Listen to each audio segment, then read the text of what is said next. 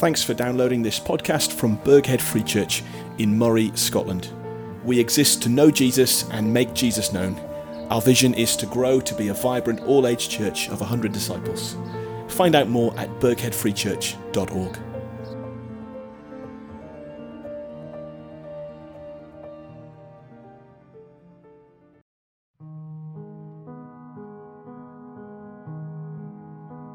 The book Song of Songs. Song of Songs, Chapter 1. She. Let him kiss me with the kisses of his mouth, for your love is more delightful than wine. Pleasing is the fragrance of your perfumes. Your name is like perfume poured out. No wonder the young women love you. Take me away with you. Let us hurry. Let the king bring me into his chambers. Friends, we rejoice and delight in you.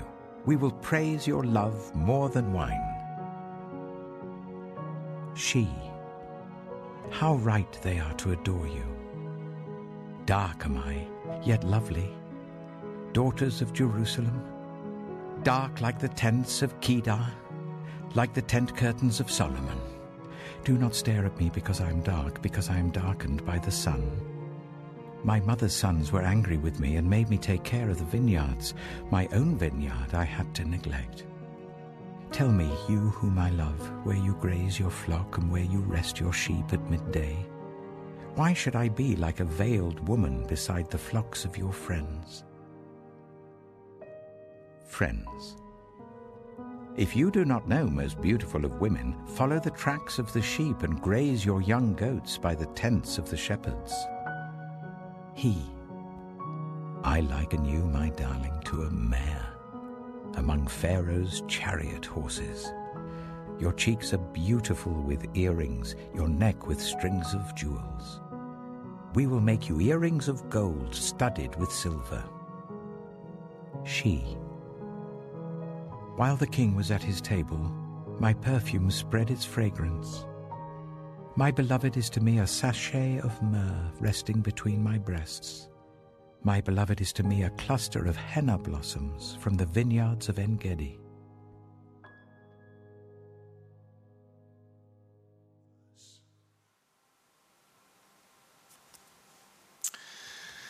Well, we come to this part of God's word, and let me pray that God would speak to us through it. Father, as we come to these ancient words, no doubt unfamiliar to us, Lord, we pray that you'd open up our eyes and our ears to hear and see and understand what you would say to us.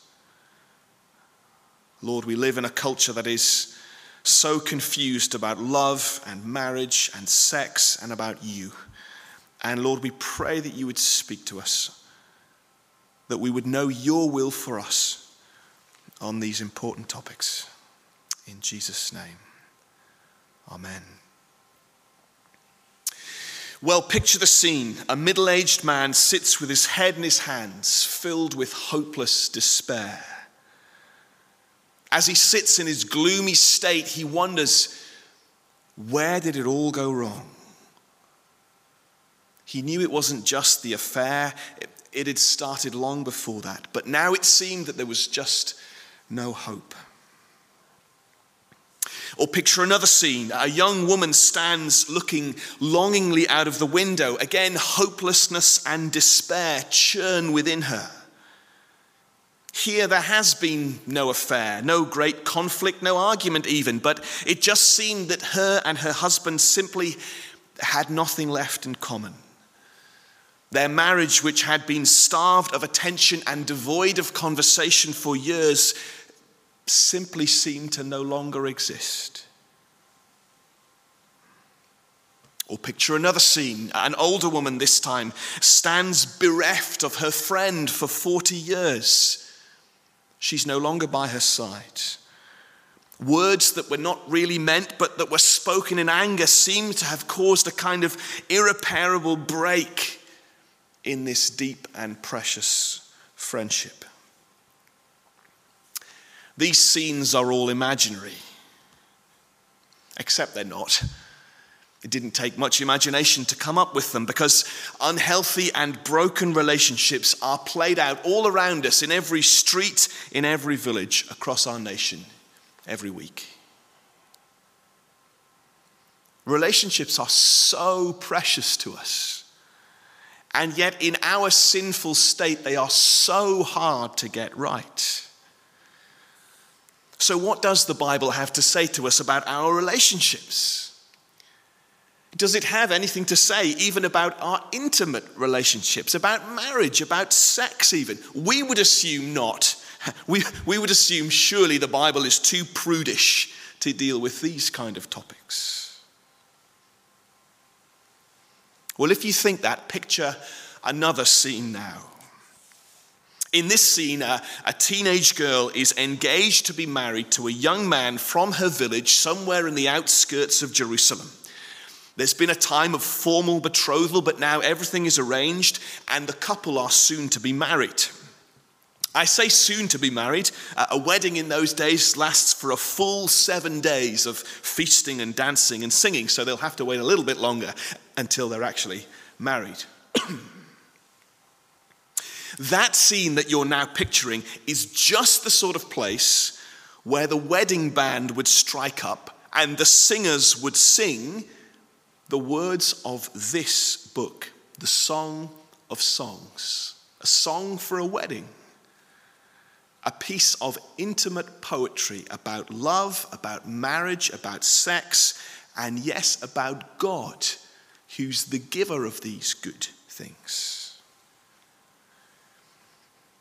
It is one of the least preached but most needed books in our society. Our culture, after all, is in a great mess and confusion about love and marriage and sex and God. When it comes to speaking about these kinds of subjects, our culture tends either towards prudishness or pornography. We're either too prudish to speak about them at all, or else we're at the other end of the spectrum. We commodify and cheapen sex and relationships and reduce them simply to lust. That kind of pornification of our culture is a huge problem. And so we need a better vision for love and marriage and sex and God. One that's not prudish nor pornographic.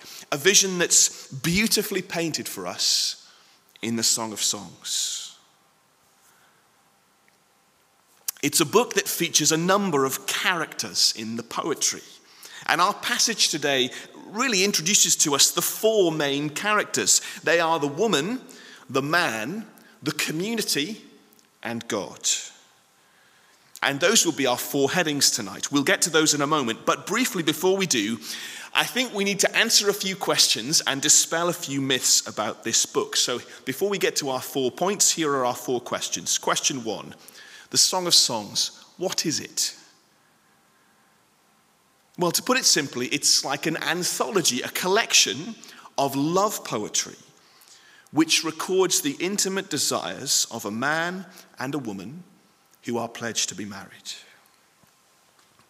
Now, if you're like me, when somebody mentions a collection of poetry, it brings to mind sort of hideous memories of school English literature classes. If that's how you feel, or if, to be frank, poetry is just not the kind of thing you're into, I have some sympathy with you, but don't be too quick to judge. The fact is that the radio you listen to every day, or the Spotify playlists you have, almost certainly expose you to love poetry every day. 60% of pop songs are about love. In fact, we listen to love poetry every day. The question is, what message is this modern love poetry giving us? It's teaching us something about relationships. Is it any good? The answer on the whole is no. But here in the Song of Songs, we meet a piece of divinely inspired love poetry, which will bring the wisdom of God, instead of the wisdom of Ed Sheeran, to bear on this subject. Number 2, who wrote this? Now, you might think the answer is obvious. You might think it's King Solomon. After all, verse 1 calls it Solomon's Song of Songs. However, most likely he is not the author. More literally, that verse says, the Song of Songs of Solomon. And most likely that means it's not written by Solomon, but written in the style of Solomon or following the example of Solomon. You might know that Solomon, after all, wrote many songs and some psalms and many pieces of wisdom literature, proverbs and so on. And the Song of Songs is wisdom literature in that style. Now, if you're curious why I don't think Solomon wrote it, the main reason lies in the content of the book as compared with Solomon's life. Here is a piece of love poetry that celebrates intimate, monogamous marriage. And sadly, we know Solomon went off the rails precisely because, well, his marriage was anything but monogamous. But that's another story. Questions 3 and 4 are these. 3, how should we understand it? And 4, what on earth is it doing in the Bible? And we can answer those questions together. Now, some people have treated this book like an allegory. Maybe they can't quite handle the fact that the Bible really does contain sexually charged love poetry. And so they think, oh, well, it must really be about something else. It can't really be about two people in love. You know, it must instead be all about the love that God has for his people. Now, hear me carefully. The Song of Songs does have something to say about the love that God has for his people and the love that we are to have for God. That's true. But if we treat it just like an allegory, we'll make the mistake of assuming that every word or verse must have some kind of coded meaning, which is really about God and not about human love. If we treat it that way, we'll pretty quickly get tied in knots, and the whole thing will get pretty weird pretty quickly. Now, the way to understand it is this. Here is a piece of intimate love poetry between a man and a woman. Now, that tells us, first of all, that relationships, including intimate marriage relationships, are precious and important. In fact, if you are married, and I'm aware that not everybody is, but if you are, consider how important your marriage relationship is to your life. It's hugely important. And so maybe it's no surprise that God and his word would have something to say about that. As we step back a bit further, even if you're not married, this book will help to shape our thinking about marriage and about how important marriage is in our society and how we should all honor and uphold it. A step back a bit further still, and then we'll see how precious and important all human relationships are, how we are made for relationships. And so supremely, yes, when we stand right back from the book, the Song of Songs will also speak to us about the greatest relationship of all that we are made for, relationship with God himself. It will speak beautifully and poetically about the relationship of love that the church has with the Lord Jesus. That's how to approach it, and that's why it's in the Bible. Enough preamble. Let's dive in. Point number 1 and character number 1, the woman. Read from verse 2. Let him kiss me with the kisses of his mouth, for your love is more delightful than wine. Pleasing is the fragrance of your perfumes. Your name is like perfume poured out. No wonder the young women love you. Take me away with you. Let us hurry. Let the king bring me into his chambers. Make no bones about it, the woman desires the man. She wants him to kiss her, and this isn't just the kind of peck on a cheek you give to your granny when she visits. In case there's any doubt, she wants him to kiss her with the kisses of his mouth. She desires him. In fact, desire is really the word that sums up the woman here. There are three kinds of desire. Number one, there's the desire for intimacy. She wants to kiss him, but she also wants to go, verse 4, into his chambers. Say no more. But this is not just about empty lust. She adds, verse 3, your name is like perfume poured out. Now, in Jewish thought, somebody's name, it's not just what you call them. Bound up with your name is your character, your reputation. So she's not just infatuated with his body, but in love with his mind. She loves his character. I think it's also interesting here that I don't think you could pigeonhole this woman either as a feminist or as a traditionalist. See, on the one hand, she's not kind of prudish and staid. She's quite happy to tell him what she wants physically. But she's also chaste. They will not consummate their relationship until they're married.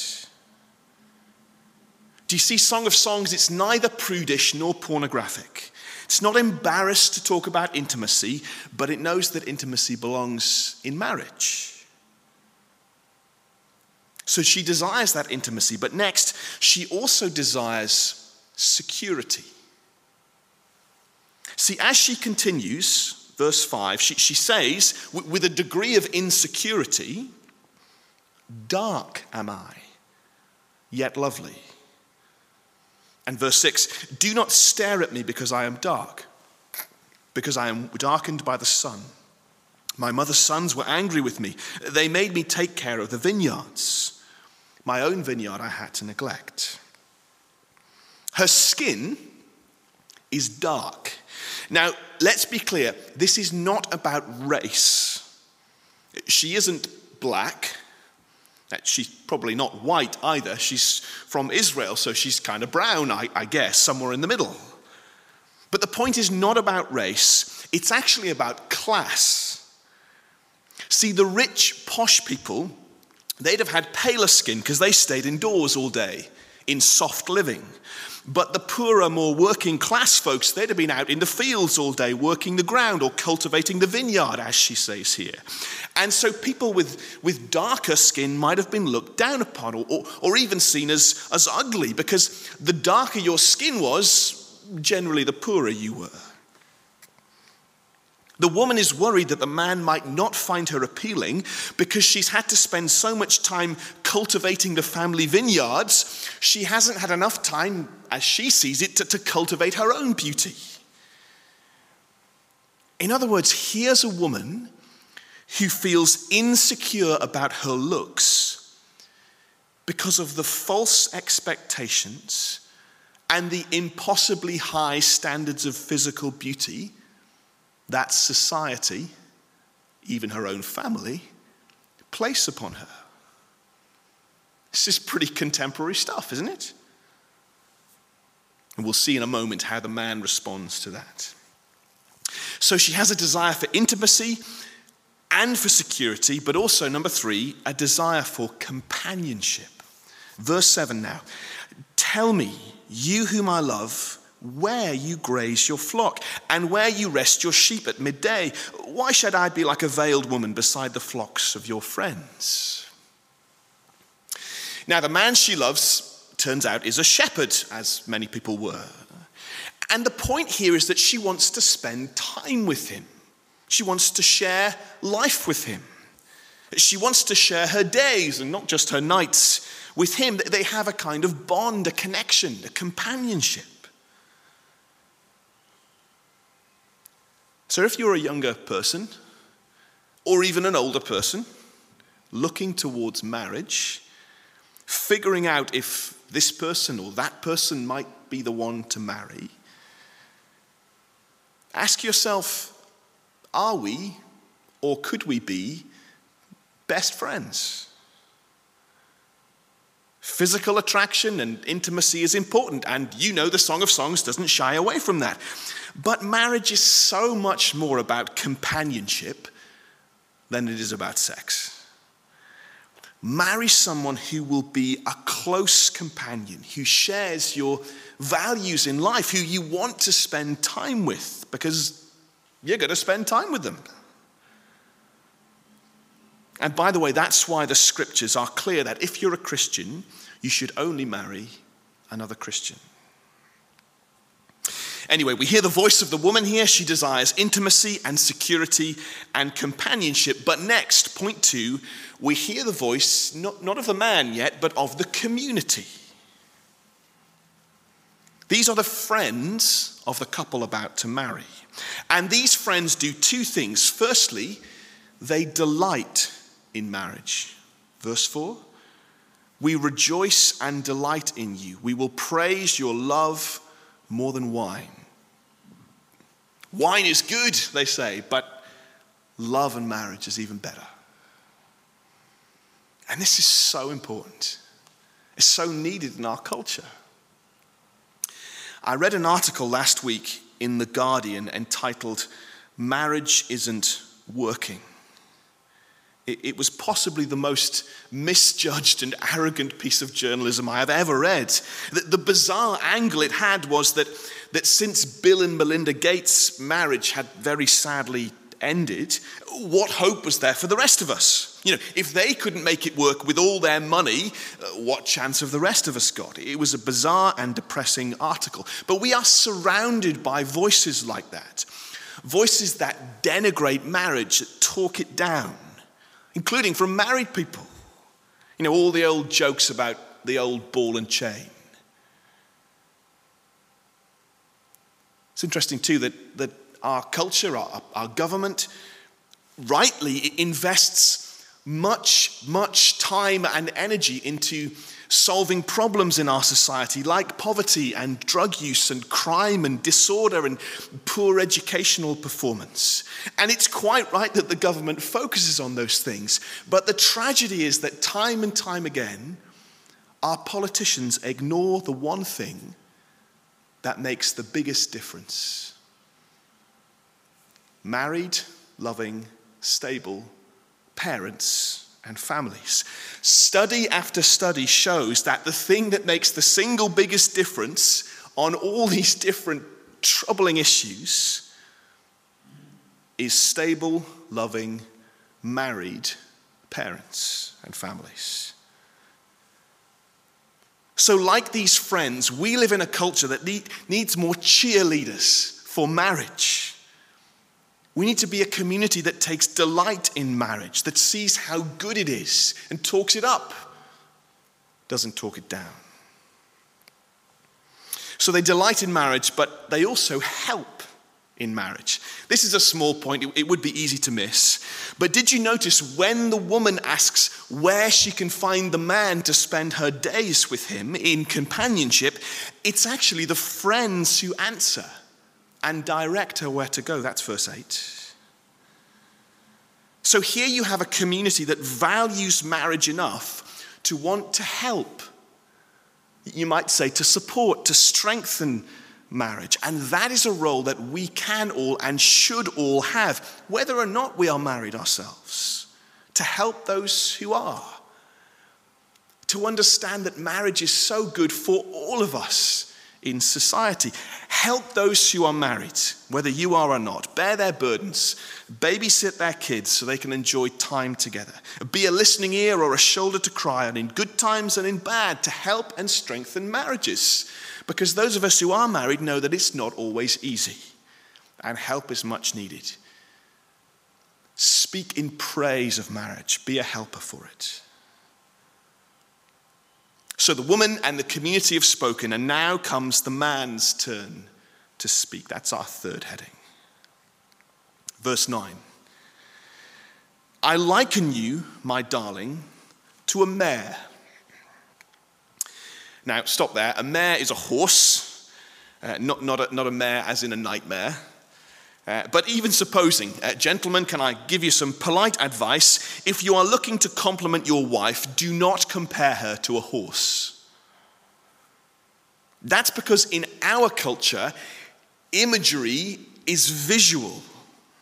So if I say to Morag, my darling, I liken you to a horse, she will think I'm saying that she looks like a horse. And even though she likes horses, I don't think that would go down very well. We need to understand that this kind of imagery and language in ancient Hebrew culture, it's not visual, it's more metaphorical. So when he compares her to a horse, he knows, and more importantly, she knows, he's not saying that she looks like one. He's saying she is sleek and powerful and beautiful. It's not just any horse he compares her to, it's one of Pharaoh's horses, which no doubt were the costliest and most beautiful beasts of all. Anyway, he goes on, verse 10. Your cheeks are beautiful with earrings, your neck with strings of jewels. We will make you earrings of gold, studded with silver. So the horse he has in mind is a horse that's been decked out in finery, which is how horses would have been dressed for special occasions, including weddings. So here's a reminder again that the setting for this song and the setting for sexual intimacy is marriage. On their wedding day, that's when Jewish girls would have worn jewelry, not every day. So again, that's the setting here. It also somehow seems kind of significant that at this stage of the song, before they are married, the man keeps his compliments above the woman's neckline. He refers only to her face, and even then he's subtle, because he talks about her jewelry. Men, notice that this man is not crass. He's not coarse.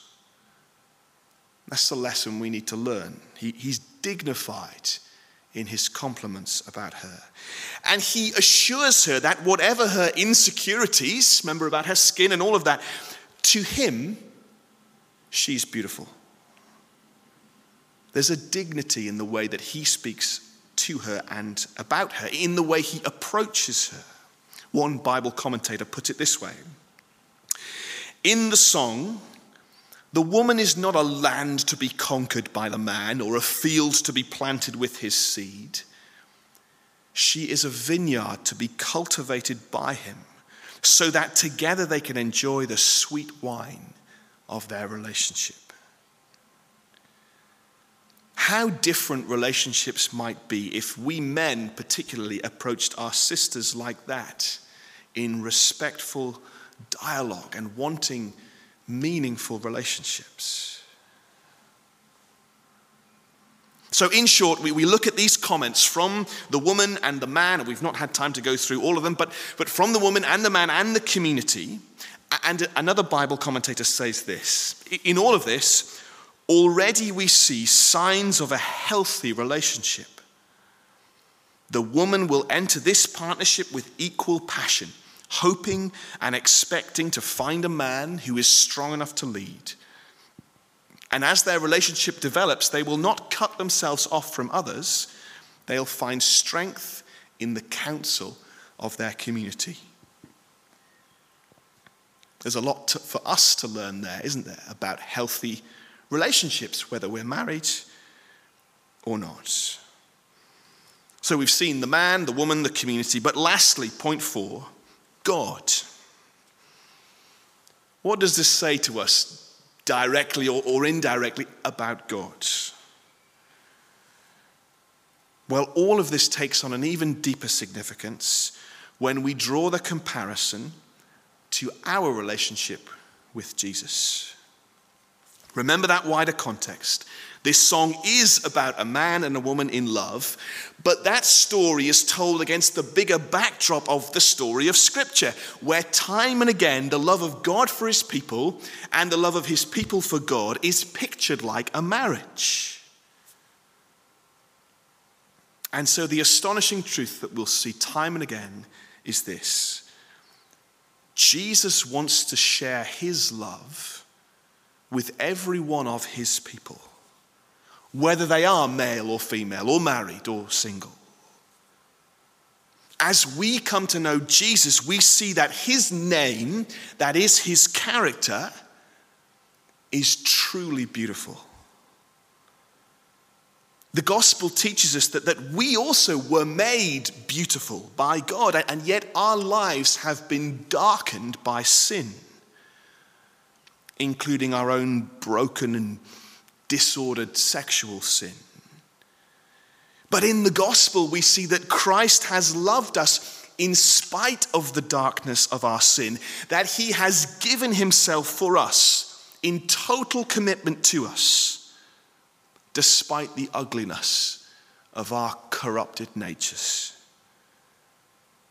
And we see now that Jesus wants to satisfy our soul's deepest longings and desires in intimate relationships, not with other people, or not merely with other people, but in relationship with him, the living God himself, by washing us from the darkness of our sin and remaking us in his beautiful image. And so the longing we see pictured here between the man and the woman is meant to be a little taste of the longing we could have or should have for Jesus himself, and that he has clearly demonstrated for us in the rescue he's brought at the cross. Here's how another Bible scholar puts it, and we'll end with these words.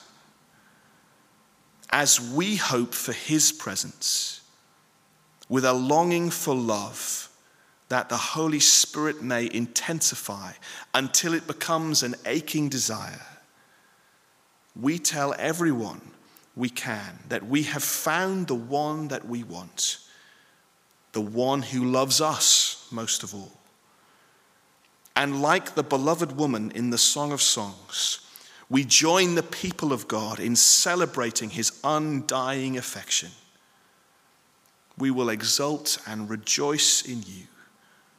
We will praise your love. Let's pray together. Heavenly Father, thank you for this extraordinary and surprising book. Father, we pray that as we study it in these weeks to come, we would learn more of your wisdom on love and marriage and sex, and most of all, about Jesus. Forgive us when our relationship with you is shallow or superficial. We pray that you would draw us deeper into a relationship of love with you. Lord, where our hearts have grown cold, we pray that by your Spirit you would renew a longing, an aching longing in us to know you and to be known by you. We ask in Jesus' name. Amen. Thanks again for listening. Please feel free to share this podcast. And if you'd like to be up to date with each week's talk, why not search Birkhead Free Church on your favourite podcast app and hit the subscribe button. For more information, go to birkheadfreechurch.org.